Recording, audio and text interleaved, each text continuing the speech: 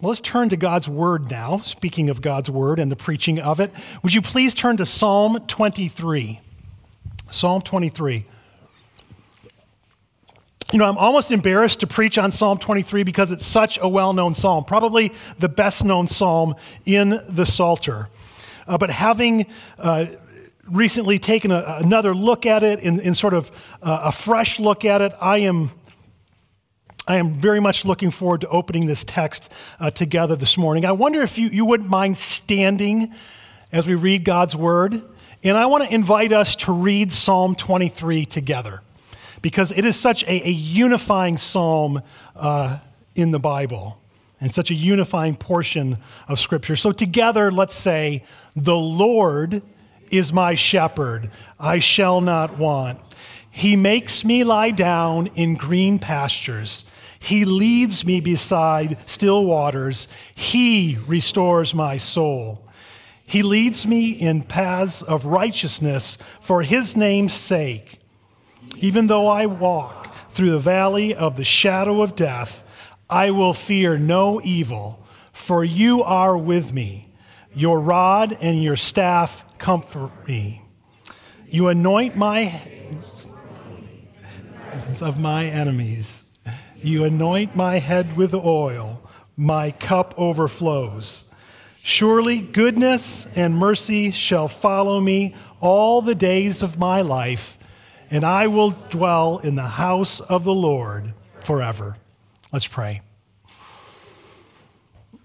Good Shepherd, today would you remind us of your abundant provision, the provision of your very self? And would you enable us, we ask, to rest in you today and through all eternity? We pray this in Jesus' name. Amen. Please be seated.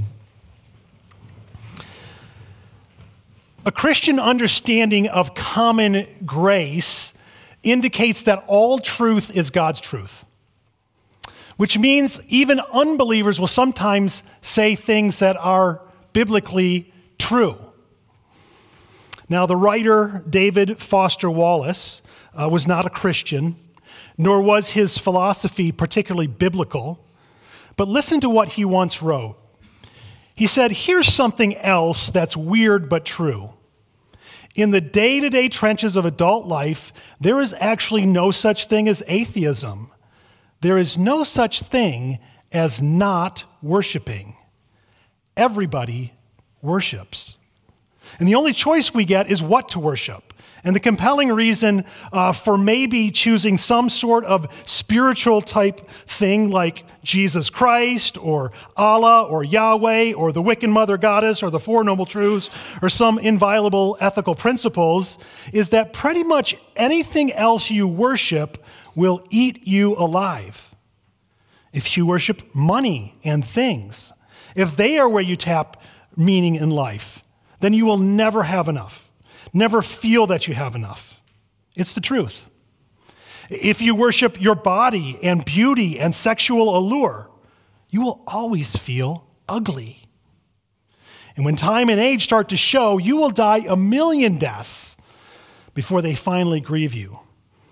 On one level, we all know this stuff already. It's been codified in myths and proverbs, cliches, epigrams, parables, the skeleton of every great story. The whole trick is keeping the truth up in front in daily consciousness.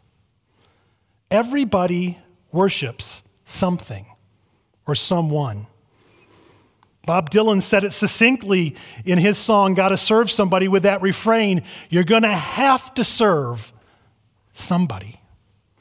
You're gonna have to serve somebody. And so who are you gonna serve? Who are you going to look to for meaning and provision and happiness? Who will be the authority over your life, over your entire being?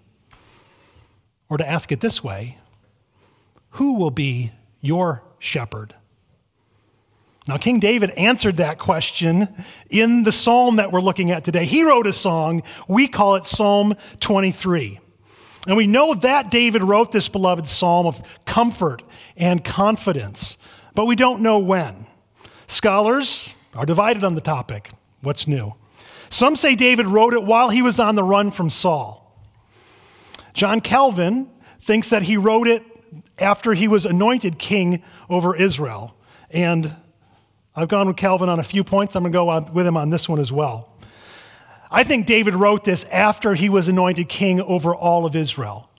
Now remember that David had 2 coronations. The first was as a shepherd boy. He was a nobody. He wasn't even invited to his own coronation. Do you remember this in 1 Samuel 16? All the sons of Jesse paraded before the prophet Samuel, and they ran out of kids, sons, and they had to go get this no-account shepherd boy out of the field to anoint him king over Israel. And then finally, years later, he became king. And listen to how the writer records that in 2 Samuel 5. Then all the tribes of Israel came to David at Hebron and said, "Behold, we are your bone and flesh. In times past, when Saul was king over us, it was you who led us out and brought in Israel. And the Lord said to you, David, you shall be shepherd of my people Israel, and you shall be prince over Israel." So the elders of Israel came to the king at Hebron, and King David made a covenant with them there before the Lord, and they anointed David king over Israel. The Lord God, Yahweh, took this no-account shepherd boy and made him king, made him the shepherd of his people. And I suspect that David wrote Psalm 23 as a response, as if to say, "Oh Lord, you made me shepherd of your people, but I need a shepherd. And Lord, you are my shepherd." Isn't that what the very first verse says? "The Lord is my shepherd, I shall not want." And so throughout the ages, God's people have found comfort and peace as they recite and pray and sing the words of Psalm 23 as an expression of their commitment to and confidence in the Lord as their good shepherd. So this morning, I want us to take a fresh look at this familiar psalm. And I want us to look at it under this heading. This is the big takeaway for today. That the Lord demonstrates that he is my good shepherd. I want us to all be able to say that personally. The Lord demonstrates that he is my good shepherd by providing all that I need to rest in him. It's interesting what I do with Word Partners, training pastors. One of the principles that we seek to learn is how to summarize a text, to write a main idea like you often see on the screen here on a Sunday morning. And rarely do you study a passage of Scripture and be able to pull out one verse and say, okay, that's the main idea of the whole text. But I think you can do that with Psalm 23. I think that verse 1 is the larger theme of the whole psalm.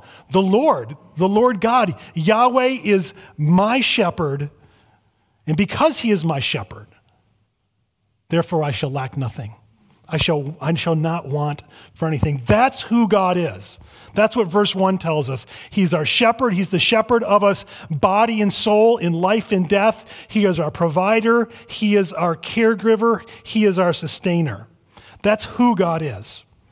Now, the rest of the psalm works that out. The rest of the psalm says, okay, what does it look like that the Lord is our shepherd? And how should we respond? And so our roadmap going forward as we walk through verses 2 through 6 is going to move in 3 movements. Verses 2 and 3, we're going to note that our shepherd provides leadership that we would follow him. And then in verse 4, we're going to note that our shepherd provides his presence, that we would trust him. And then finally, in verses 5 and 6, we're going to note that our shepherd provides covenant love, that we would rest in him. So let's begin with verses 2 and 3. Our shepherd provides leadership, that we would follow him. One of the noteworthy characteristics of this psalm is its tone. It is so very personal. It is so intimate. The Lord is my shepherd. He makes me to lie down. First person, he leads me beside still waters. He restores my soul. He leads me. This leadership, this idea that the Lord is personal and that he leads his people. The idea of leadership isn't maybe even a full enough word. There's this idea of authority or governance over his sheep, of provision, of being the source of all they need. And so this imagery of shepherd and sheep is so appropriate because sheep are absolutely dependent on their shepherd.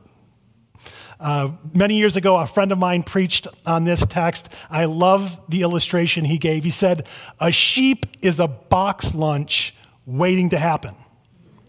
I mean, sheep have no defenses, right? They don't instill fear in anybody. They're just a blob. If you're a 3-year-old, you can draw a pretty good illustration of a sheep. A blob with 4 stick legs. And you're never going to improve on a 3-year-old's, illustration of a sheep. It's always going to be a blob in 4 stick legs. And those blobs, they're not very smart. They keep getting themselves into trouble. They wander off, a lot like us, prone to wander. Lord, I feel it. And every sheep needs a shepherd. There are no herds of wild sheep terrorizing your neighborhood right now. All right? It just doesn't happen.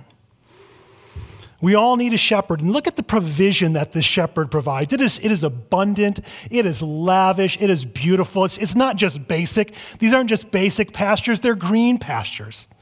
And these aren't just any old waters. They're still or restful waters. And these are right paths, well-worn paths that he's gone ahead of us on, that he leads us on. And then in verse 3, David takes it up a notch, several notches, in fact, when he says, he restores my soul. Sheep don't have souls. We have souls, right? It's just an illustration. We have souls. And this idea of restore, it has to do with transformation. It's a word that's even sometimes used for repentance, restoration, transformation, repentance. David's greatest need, our greatest need. And just as a shepherd leads down right paths, the good shepherd leads in paths of righteousness.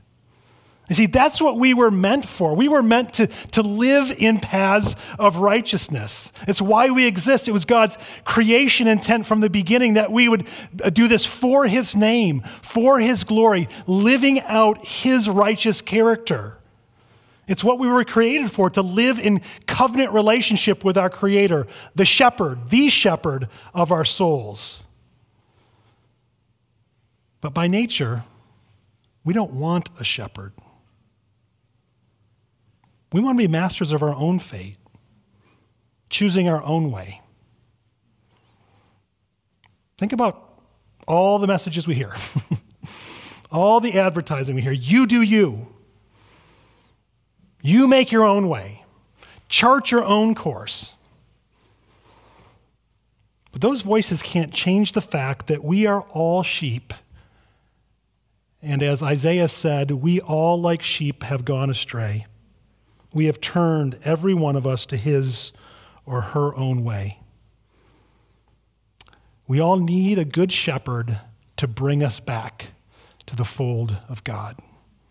One who could restore our souls by walking that path of righteousness and laying down his life for wandering, rebellious sheep. Listen to these familiar words from Jesus in John chapter 10, beginning at verse 11. Jesus said, I am the good shepherd. The good shepherd lays down his life for the sheep. He was the hired hand, is not the shepherd, and he's not owned the sheep. He sees the wolf coming, he leaves and flees, and the wolf snatches and scatters them. He flees because he's a hired hand and cares nothing for the sheep. I am the good shepherd. I know my own, and my own know me, just as the Father knows me, and I know the Father, and I lay down my life for the sheep. And I have other sheep that are not of this fold. I must bring them also. And they will listen to my voice, and so there will be one flock, one shepherd. For this reason the Father loves me, because I lay down my life to take it up again. I lay it down of my own accord. No one takes it from me. I have authority to lay it down, and I have authority to take it up again. This charge I have received from my Father. Do you have a shepherd? Is he the good shepherd who laid down his life for the sheep? Jesus Christ. 5 times in that passage, Jesus said, I am the good shepherd, and here's what defines me as the good shepherd. I lay down my life for the sheep. Listen to the rest of that Isaiah 53 text. Surely he has borne our griefs. He has carried our sorrows. We esteemed him stricken, smitten by God, and afflicted. But he was pierced for our transgressions. He was crushed for our iniquities. Upon him was the chastisement that brought us peace. And by his wounds we are healed. We all, like sheep, have gone astray. We've turned, every one of us, to his own way, and the Lord has laid on him the iniquity of us all. Do you know this good shepherd? Is he your good shepherd? The Lord Jesus, on that mercy tree, laid down his life for the sheep, for wandering, straying, rebellious, sinful people like us. And this morning, if you don't know Jesus as your good shepherd, then he invites you. He calls you to be his own, to turn from your sin and rebellion, to trust in him, looking to him for forgiveness, looking that he was crushed and he was bruised and he was smitten for you. And if you trust in him, you can have your sins forgiven and you can know eternal life with your good shepherd today. And if you have that shepherd, if Jesus is your good shepherd, what is preventing you from following him in paths of righteousness? Let our time together this morning in Psalm 23 be a refreshing drink from the still waters of God's word that restores your soul. Our shepherd provides leadership. He provides care for our souls that we would follow him. Now, following the good shepherd down paths of righteousness is good, but it is not always easy, which brings us to verse 4. And this thought, that our shepherd provides his presence that we would trust him. Our shepherd provides his presence that we would trust him. Our path, our walk in this fallen world includes walking through valleys, dark valleys, the valley of the shadow of death, Psalm 23 says in verse 4. I once heard somebody teach on this text and they said, oh, see what David's doing here? He says, it's a shadow of death. It's just a shadow. A shadow's not a real thing, so we shouldn't be afraid. That's actually the opposite of the image in the poetry that's being used here. This word, valley of shadow of death, it has to do with deep darkness, black gloom. Job says it 10 different times, talking about his predicament. And you think about that, the image of a valley. Now, I drove along the river through the beautiful, lush, green valley to get here from Elgin this morning. Okay, this is not that kind of valley. You have to think how the topography is in the Middle East. This is a crag. This is a ravine that is narrow. It's dark. It gets very little sunlight. You don't know what's lurking in the darkness. And if you think about that image, shadow of death, every movie that you've seen, scary movie, when there's a shadow of something before you see it, you know something is looming. And what's looming here is death, the shadow of death, on the verge of that. This valley is dark, it's low, It feels like death. Isn't that exactly how life often feels for each of us? If you're not there then, not there now, I'm sure you have been there, and we all will be. But don't you love how realistic the Bible is? Even though I walk, yea, though I walk. Yes, I'm going to walk. This is a reality through the valley of the shadow of death. Yet I will fear no evil. I love how realistic the Bible is. I'm grateful for the realism of the Bible. I'm also grateful for a 4-letter word. Not maybe the 4-letter word you're thinking of. You and I might say when we're in the valley of the shadow of death, but there's a 4-letter word that's in this verse. It is the word with. It might be the most weighty word in this whole text. For you are with me.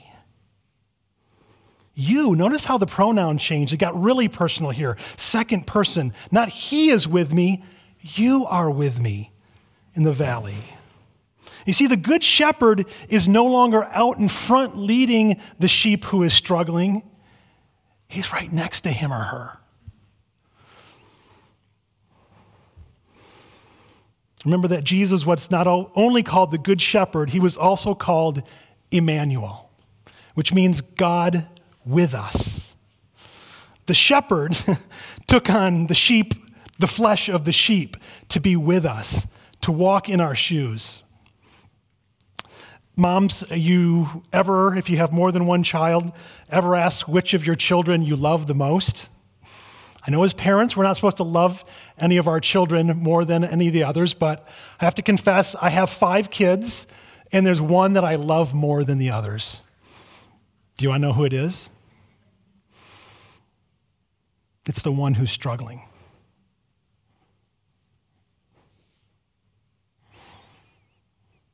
At any given moment, my heart goes out to the one who's struggling. This is why Jennifer cried in the last service.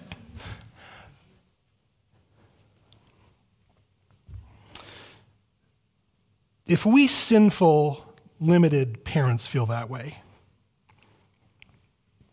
how does our good shepherd feel about us when we go through the valley?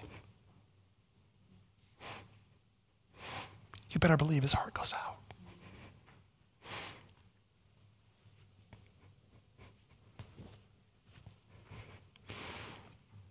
So, therefore, we will have no fears. Put on a t-shirt, no fear. Is that what it says? No. Therefore, we will fear no evil. We will fear no evil. Nothing evil can happen to us because we are assured that our good shepherd is protecting us. It reminds me of Paul in Romans chapter 8 when he lists all the things that maybe could separate us from the love of God, life, death, famine, tribulation, whatever. No, none of it can separate us from the love of God that is in Christ Jesus. And I want to add our good shepherd. Our good shepherd is actively protecting us from evil. He's actively doing it, it says, with the rod and the staff.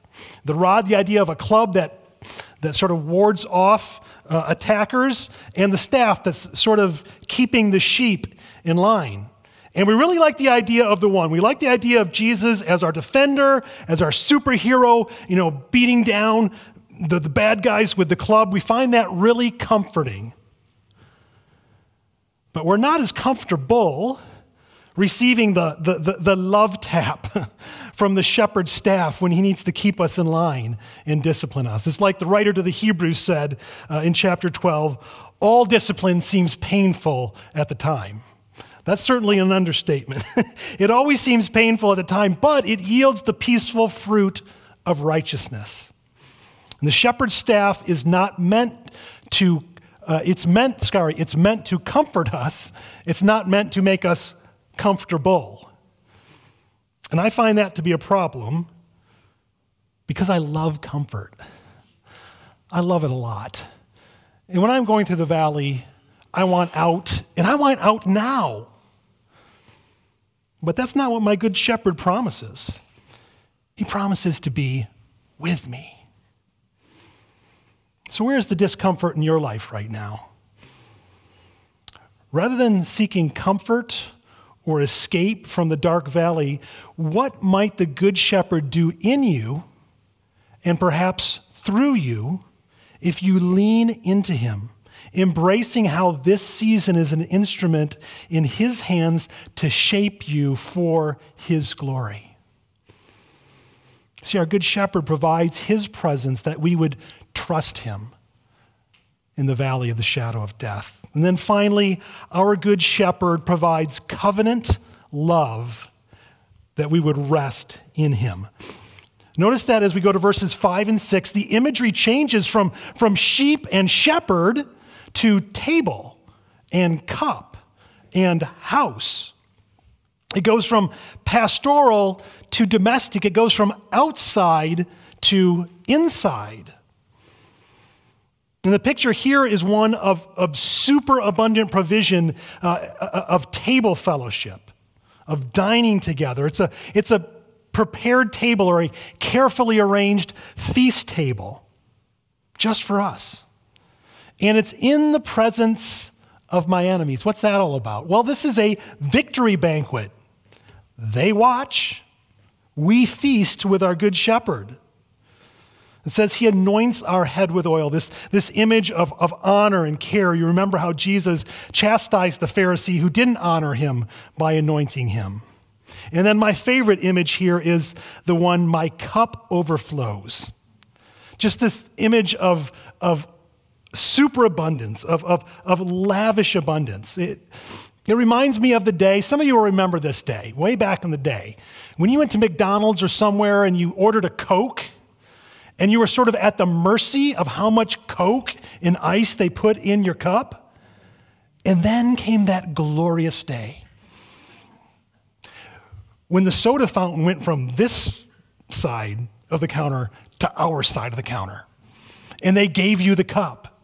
And you could fill it up and you could overflow it and you could dump it out and you could put some more in. Anything you wanted, as much as you wanted. Just the joy of that picture, the scene of superabundance, of generosity, of now being without need. We come full circle. The Lord is my shepherd, I shall not want. And then you have this overflow of the cup at the end. It overflows. And our Good Shepherd doesn't just want us to survive the shadow of death. He wants us to thrive, even in the shadow of death. The Heidelberg Catechism reflects this in its very first question and answer. The primary question and answer says, what is your only or ultimate comfort in life and death? And the answer is that I am not my own, but I belong body and soul to my faithful Savior, I might even say my Good Shepherd, Jesus Christ, who has fully paid for all my sins and set me free from the tyranny of the devil. And it goes on to say, he watches over me in such a way that not a hair can fall from my head apart from the will of my Father in heaven. In fact, all things must work together for my salvation. But wait, there's more.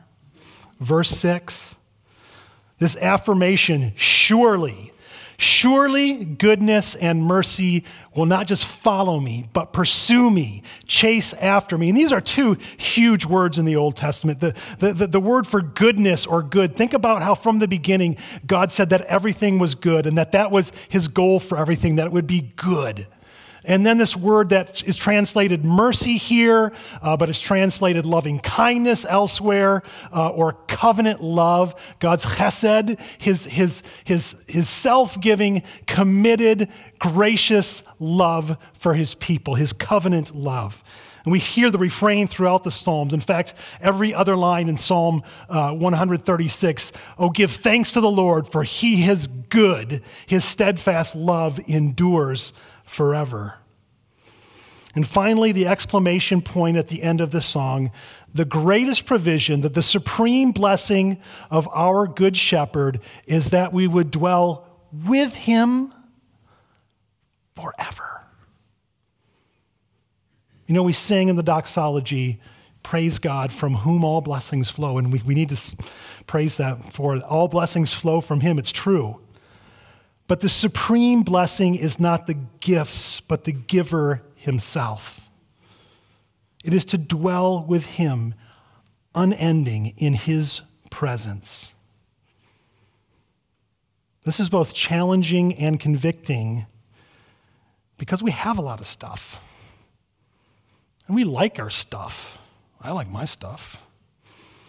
And I have to admit that after studying this psalm afresh, I am convinced that the biggest roadblock in my relationship with my good shepherd is a love of comfort and a love of stuff. And this psalm gets right up in my face and it says, find comfort in the good shepherd himself when you're uncomfortable. And it tells me to look past the gifts to the giver himself. How un-American. How un-Fox Valley. But could it be that our good shepherd is so good that he would break us of a love of comfort and love of stuff, these idols that we have, so that we would have a greater capacity to enjoy his presence throughout all eternity? Could our shepherd be that good? So good that he would live to expand our capacity to glorify and enjoy him forever? Friends, he's so good, he died for that. Listen to the picture of this unending joy in his presence. This is from Revelation chapter 7, beginning at verse 15. Therefore, they are before the throne of God and serve him day and night in his temple, and he sits on the throne and will shelter them with his presence. They shall hunger no more, neither shall they thirst any more. The sun shall not strike them, nor any scorching heat, for the Lamb in the midst of the throne will be their shepherd. And he will guide them to springs of living water, and God will wipe away every tear from their eyes. What a picture. The good shepherd who became the Lamb of God is still our shepherd. He's leading us to drink the living waters, and the living waters are himself. That's why the imagery changes here, because we're not actually sheep. We're image bearers of our Creator King, who designed us to live in covenant love with him and to rest in him forever. Our age is not a restful one. Is it, moms? All of us know how unrestful our age is. I think it has a lot to do with what Paul Tripp calls identity amnesia. Instead of finding our identity vertically, we look to find it horizontally in relationships, in other people, in experiences, in presenting ourselves in social media. And the more we do that, the more we discover just how frail and limited we are. Friends, none of us have the capacity to bear the weight of our own frailty, to bear the weight of our own sheepness. We all need a shepherd. And I have such good news for you. We have a good shepherd. His name is Jesus. And I want to invite you now to listen to what he is saying to you. Would you just bow your head right now and close your eyes for a moment and just listen to this? This is your good shepherd speaking to you. Jesus said, I am the good shepherd. I know my own, and my own know me, just as the Father knows me, and I know the Father, and I lay down my life for the sheep. And he says, come to me, all who labor and are heavy laden, and I will give you rest. Take my yoke upon you, learn from me, for I am gentle and lowly in heart, and you will find rest for your souls. Friends, the Lord Jesus demonstrates that he is our good shepherd by abundantly providing all that we need to rest in him. Amen. Let's pray together. Good Shepherd, thank you for being our shepherd, for lavishly providing all that we need. And thank you, most of all, for laying down your life for your sheep. Please forgive us for straying, for not following you down paths of righteousness, for not trusting you in the dark valleys of our lives, for loving the gifts more than the givers so many times. Would you again restore our souls? And Good Shepherd, would you show us your goodness and covenant faithfulness all of our days on earth? And would you receive us into your eternal kingdom to rest in your presence forever? Amen.